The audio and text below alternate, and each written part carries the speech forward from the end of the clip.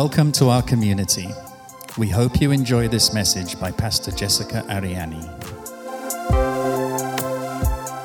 Puji Tuhan, mari kita masuk dalam firman Tuhan. Hari ini kita akan belajar masih dalam series kebaikan. Kita mau belajar bersama-sama tentang firman Tuhan yang diambil dari Amsal pasal 3. Amsal 3 ayat 27 sampai 28.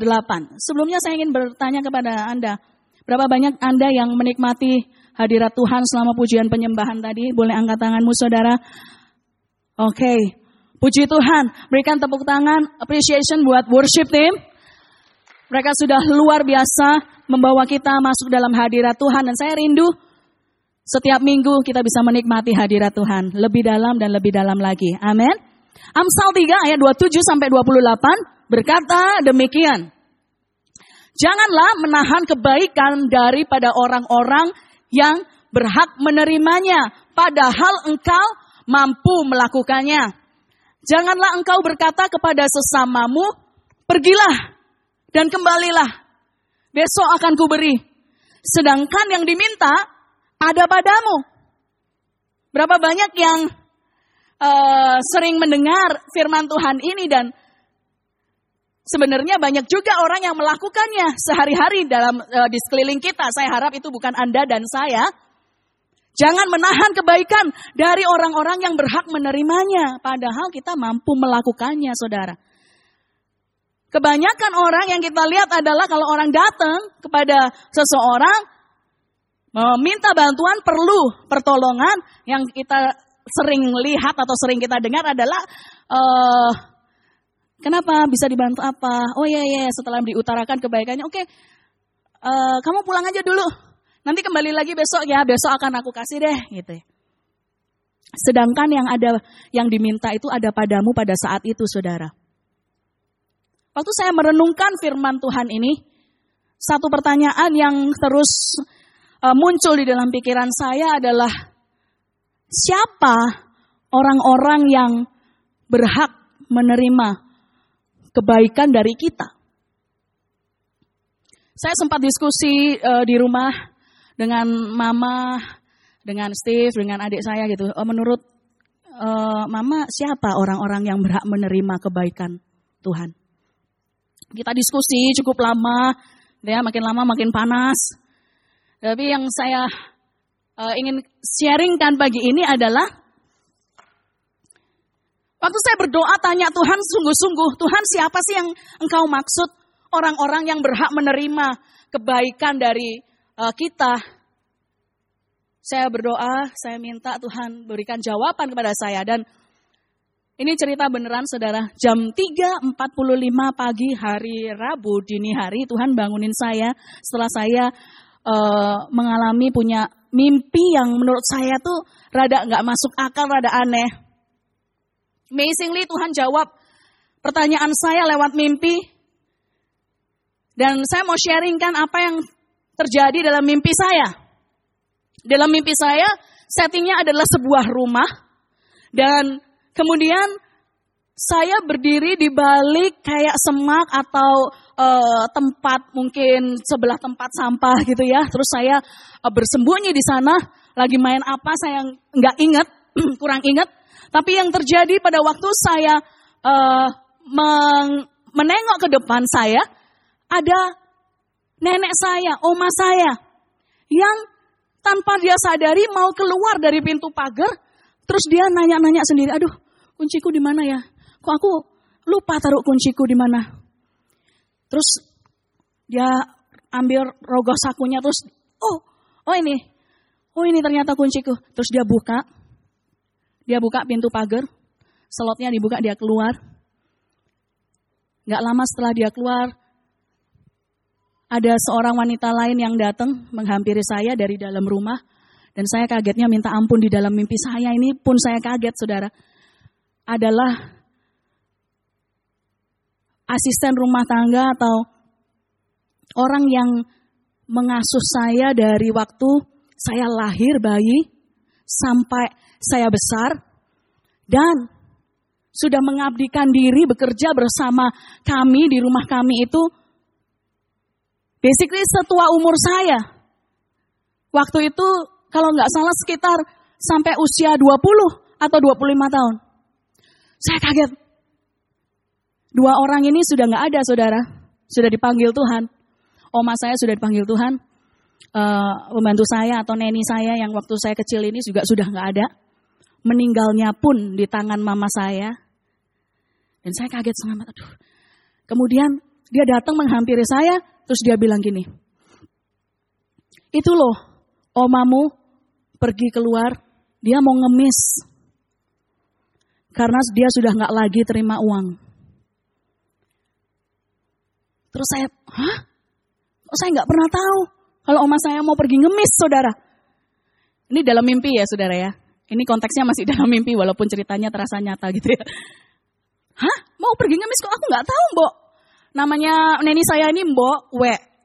Jadi kita kebiasaan manggil dia tuh Mbok We. Mungkin dari Mbok Tuwe atau gimana. Tapi waktu itu dia nggak terlalu tua juga waktu saya masih bayi. Hah? Kok aku nggak tahu Mbok We kalau oma itu mau pergi keluar rumah itu mau ngemis?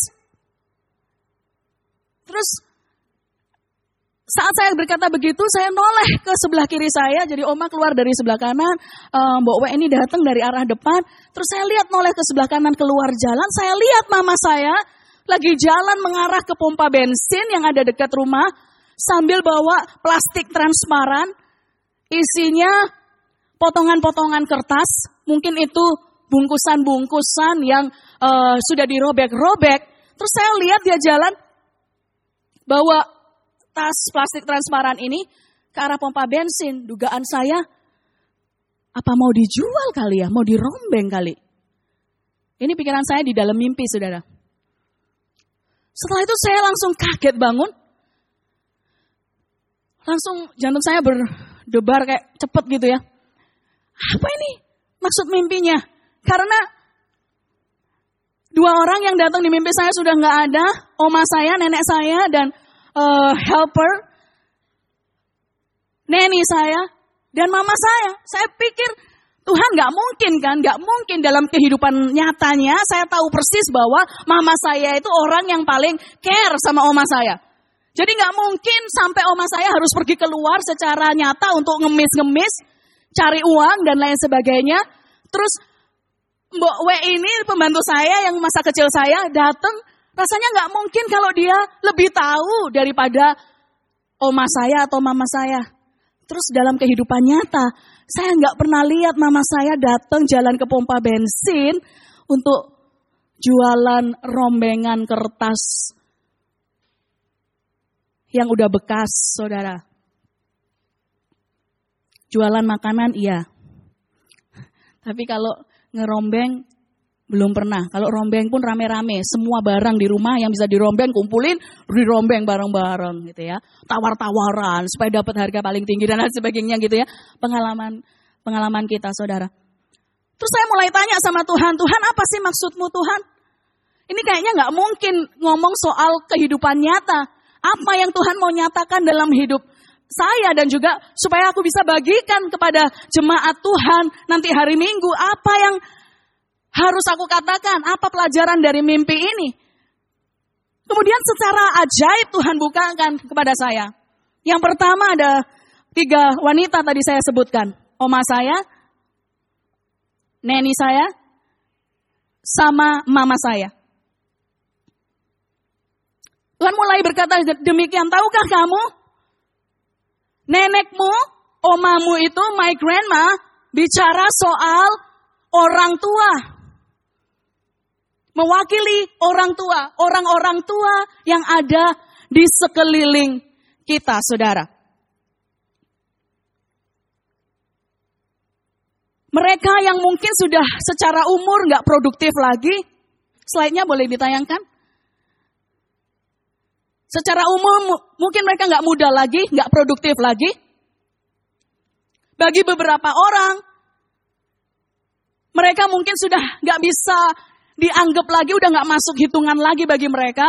Orang-orang tua yang seringkali hanya bisa menangis dalam hati. Dan seringkali sudah kurang perhatian dari anak-anak mereka. Bisa jadi itu orang tua Anda sendiri, saudara. Bisa jadi itu orang-orang tua yang Tuhan tempatkan ada di sekeliling Anda saat ini dalam kehidupan Anda. Mereka seringkali harus meminta-minta, dalam artian mengemis-ngemis untuk bisa dapat perhatian dari orang-orang yang mereka kasihi. Dari anak-anak mereka mungkin yang sudah terlalu sibuk dengan kesibukan mereka. Gak sedikit dari mereka akhirnya harus hidup dari belas kasihan orang lain. Tidak sedikit juga orang-orang tua yang akhirnya berakhir di panti jompo. Hari ini saya mau sampaikan kepada Anda, orang yang berhak menerima kebaikan Anda banyak di dalam kehidupan Anda, pasti banyak. Tetapi saking banyaknya di dalam Alkitab gak dijelaskan siapa orang-orang yang berhak menerima kebaikan Anda. Tapi saya mau bagikan apa yang Tuhan ajarkan sama saya. Yaitu yang pertama, orang-orang tua. Katakan orang tua, 1, 2, 3. Bisa jadi orang tua Anda, bisa jadi orang-orang tua yang ada di sekeliling Anda. Dan saudara, mereka adalah orang-orang yang berhak menerima kebaikan Anda. Karena kita semua gak akan ada di tempat ini kalau bukan karena orang tua kita. Saya yakin kita semua punya orang tua ya. Karena kita gak mungkin lahir dengan otomatis, dengan sendirinya tanpa orang tua tiba-tiba kita muncul di dunia ini. Gak mungkin saudara. Kalau orang tua Anda sudah gak ada, pasti ada orang-orang tua yang lain yang akan ada di sekitar Anda. Apakah kita memperhatikan mereka? Apakah kita melakukan kebaikan kepada mereka? Kapan terakhir kali Anda melakukan kebaikan kepada orang tua Anda, buat yang masih hidup orang tuanya? Kapan terakhir kali Anda melakukan kebaikan kepada orang-orang tua yang ada di sekeliling Anda? Oleh karena itu saudara, di komunitas kita ICC FGF di Bali ini kita punya pelayanan yang namanya Golden Age. Bagi orang-orang yang orang tua di sekitar kita yang usianya sudah 50 tahun ke atas. Dan saya percaya saudara, Tuhan katakan secara spesifik, Tuhan berkenan dengan pelayanan yang kita lakukan. Dan Tuhan akan menambah-nambahkan jumlah orang-orang tua, orang-orang yang seringkali sudah nggak begitu dapat perhatian dari kita. Untuk dibawa ke tempat ini, mengenal kasih Tuhan, sharing firman Tuhan, merasakan kasih Tuhan bahwa mereka bukan orang-orang yang sudah tidak berguna lagi, tapi justru di masa-masa tua mereka bisa lakukan banyak hal untuk anak-anak dan cucu mereka, saudara. Yang kedua, neni saya, my helper. Ini bicara soal orang-orang yang selama ini membantu kita dengan setia, dengan tulus. My helper atau neni saya ini bukan hanya ngomong soal pembantu kita, bisa jadi itu memang adalah asisten rumah tangga di rumah Anda dan saya yang sudah lama ikut dengan kita. Yang kalau sudah lama biasanya mereka motivasinya bukan lagi uang, tetapi lebih memberikan diri mereka untuk mengabdi di keluarga Anda dan saya. Orang-orang yang pada akhirnya kita sudah anggap lebih dari keluarga kita sendiri.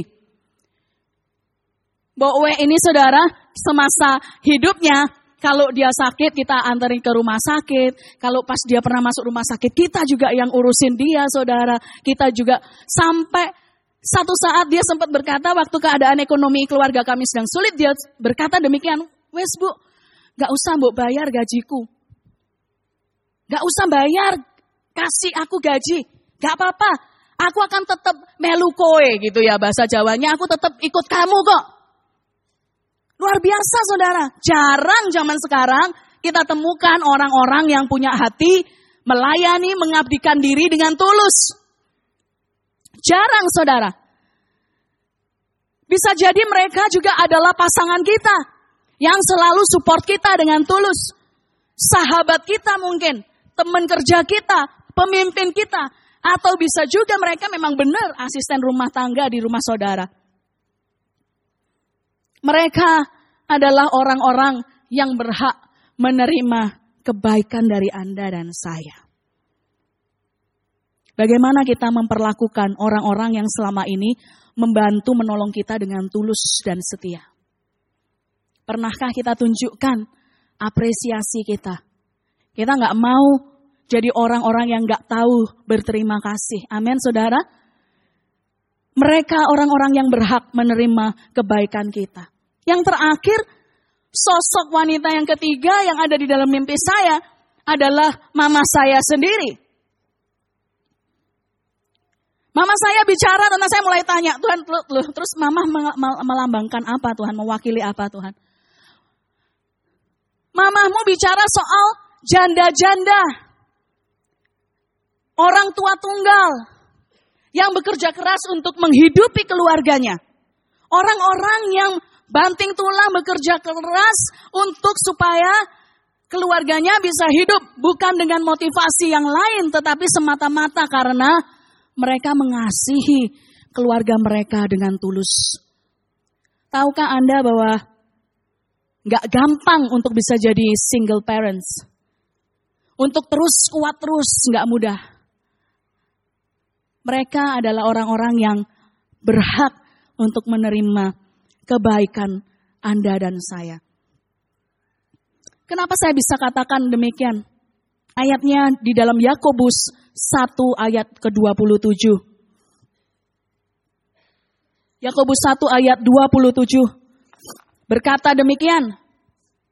Ibadah yang murni dan yang tak bercacat di hadapan Allah Bapa kita ialah mengunjungi yatim piatu dan janda-janda dalam kesusahan mereka dan menjaga supaya dirinya sendiri tidak dicemarkan oleh dunia.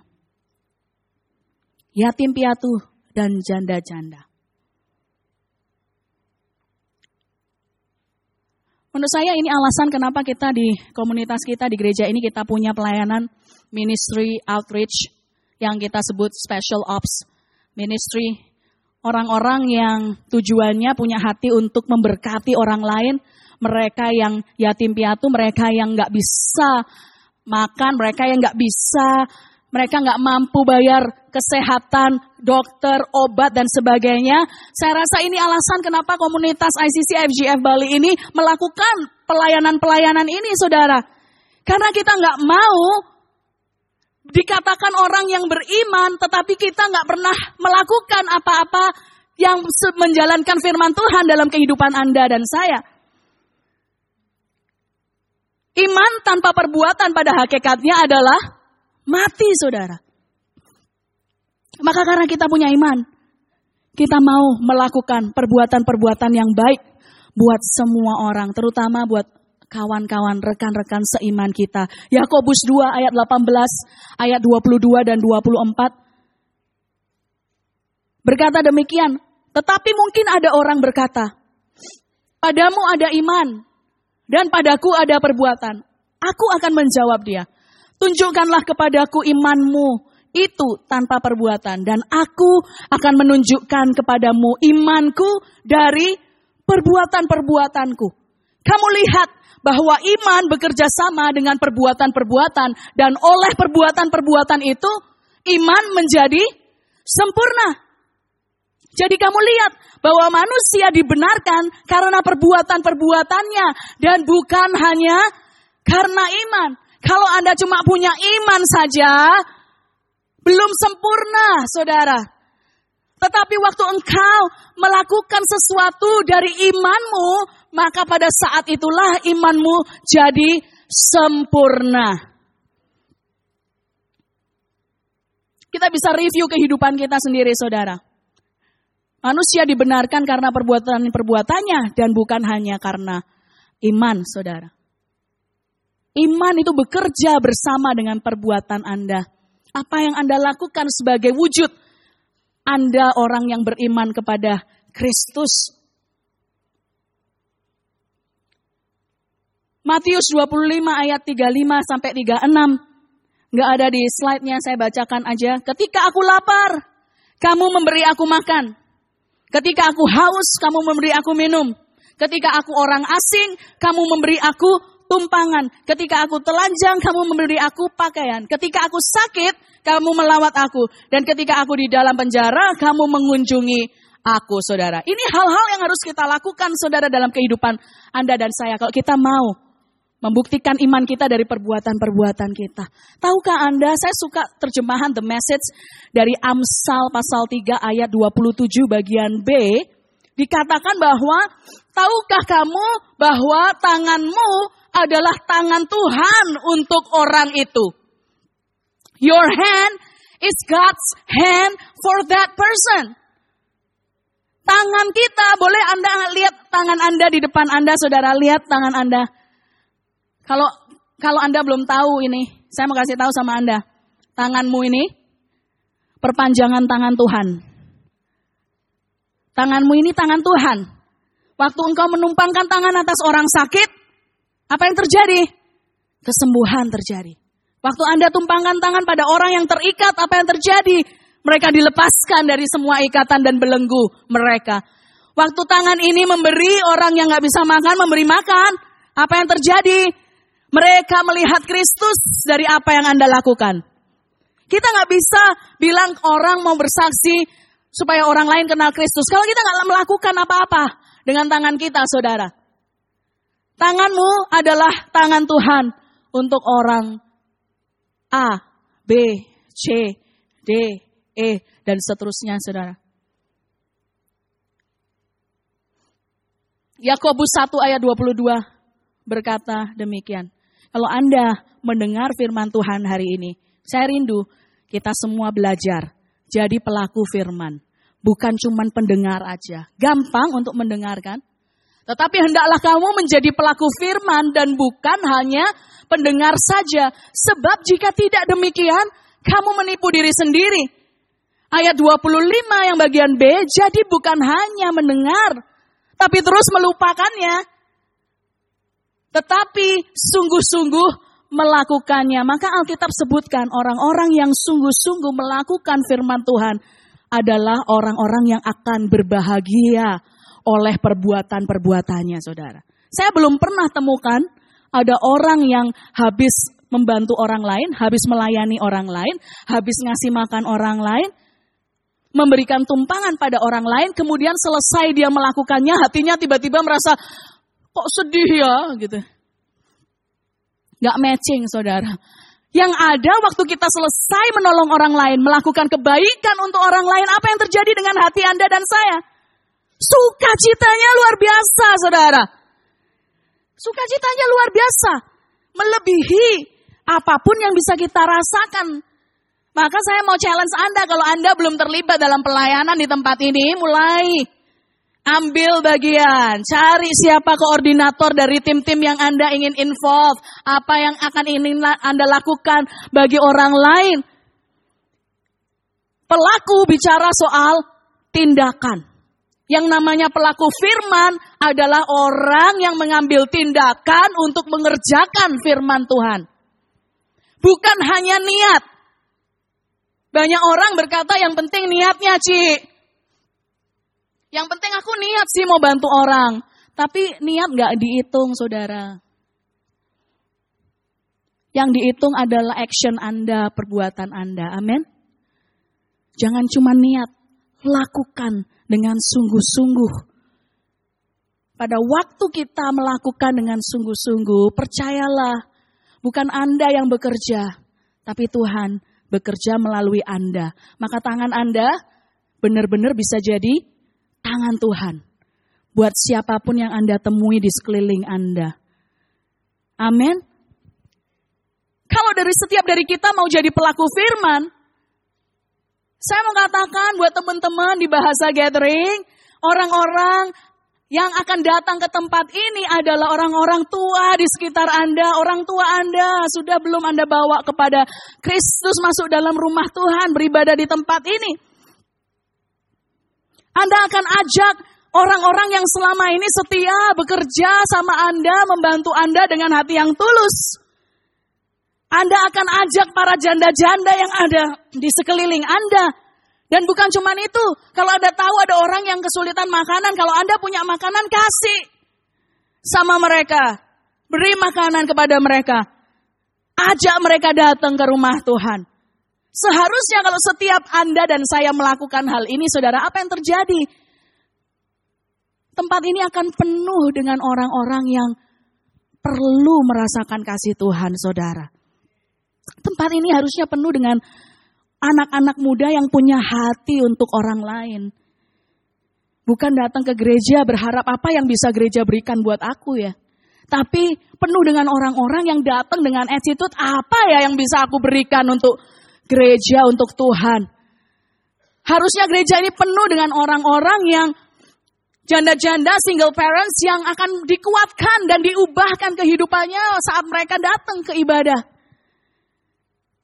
Gereja ini akan penuh dengan orang-orang yang lapar secara jasmani maupun rohani, saudara. Banyak orang di luar sana yang butuh kasih Tuhan tapi enggak ada yang ajak mereka. Gereja ini akan penuh dengan orang-orang yang hancur hatinya. Dan mereka akan merasakan kasih dan kebaikan Anda dan saya waktu mereka datang ke tempat ini. Ajak dan bawa mereka masuk dalam rumah Tuhan, saudara. Ajak mereka. Lakukan sebanyak-banyaknya kebaikan kepada orang-orang yang berhak menerima kebaikan Anda. Lakukan kebaikan Anda tanpa mengharapkan balasan apapun. Seperti tadi saya sebutkan, ini alasan kenapa kita punya pelayanan outreach di tempat ini. Supaya kita menjadi kepanjangan tangan Tuhan. Supaya mereka lewat kita bisa melihat kebaikan Tuhan. Apapun kebaikan yang Anda lakukan, saudara. Tuhan akan perhitungkan setiap apapun kebaikan yang Anda lakukan sebagai benih. Sebagai benih yang Anda tabur. Saya percaya kalau orang pegang benih di tangannya, dia pasti pengen benihnya ini bertumbuh. Kebaikan Anda adalah benih di mata Tuhan kalau Anda taburkan. Tetapi benih yang akan bertumbuh adalah benih yang jatuh, ditanam di tanah yang subur, di tanah yang gembur. Baru benih ini bisa bertumbuh, menghasilkan buah. Kita perlu belajar menabur di tanah yang subur, saudara. Dan saya mau kasih tahu sama Anda, saya percaya komunitas kita ini adalah tanah yang subur. Amin, saudara. ICC FGF Bali ini adalah tanah yang subur. Tempat yang tepat untuk Anda dan saya menabur.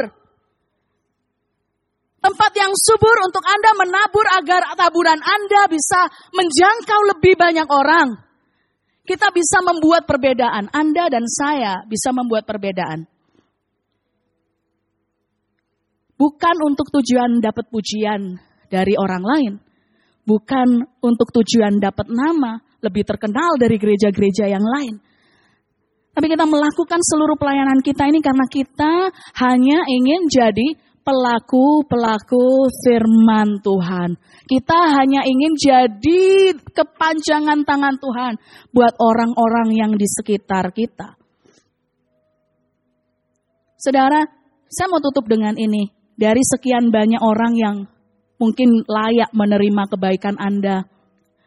Kenapa kita nggak coba lakukan kebaikan, berbuat kebaikan pada orang-orang terdekat kita? Pertama, kepada orang tua kita. Bagi Anda yang orang tuanya jauh, kapan terakhir kali telepon mereka? Berbuat kebaikan kepada orang tua kita.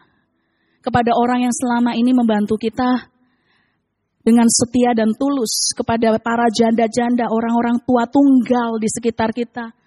Lewat spend waktu ngobrol sama mereka, dengerin curhatan mereka, berdoa bersama mereka. Ajak mereka untuk, mau enggak?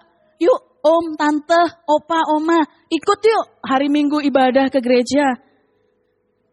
Supaya semua orang yang kita ajak bisa merasakan kasih Tuhan, betapa baiknya Tuhan dalam hidup mereka seperti yang kita alami, saudara. Apakah Anda mau untuk mulai melakukan tindakan kebaikan yang sederhana? Kita nggak perlu lakukan yang yang besar, tetapi tindakan kebaikan yang sederhana. Simple act of kindness. Tindakan kebaikan yang sederhana aja. Anda nggak tahu apa yang Tuhan bisa lakukan lewat kebaikan sederhana yang Anda lakukan buat orang-orang di sekeliling Anda. Karena ingat, bukan tangan Anda yang sedang bekerja, tapi tangan Tuhan yang sedang bekerja melalui Anda. Kalau Anda hari ini dikasih kesempatan untuk menabur dalam pelayanan, dalam pekerjaan Tuhan, dalam apapun. Kalau Anda digerakkan oleh Tuhan untuk menabur di tempat ini, di pelayanan, di ICC FGF, Anda bisa nanti ketemu dengan saya setelah ibadah ini selesai. Saya bisa kasih tahu sama Anda apa yang pelayanan-pelayanan di tempat ini butuhkan, saudara. Pertanyaannya, apakah kita mau? Apakah kita mau? Doakan mereka. Kita akan berdoa saat nanti kita mengambil perjamuan kudus. Supaya Roh Kudus turun atas kita dan memampukan Anda dan saya untuk melakukan kebaikan kepada orang-orang yang berhak untuk menerimanya.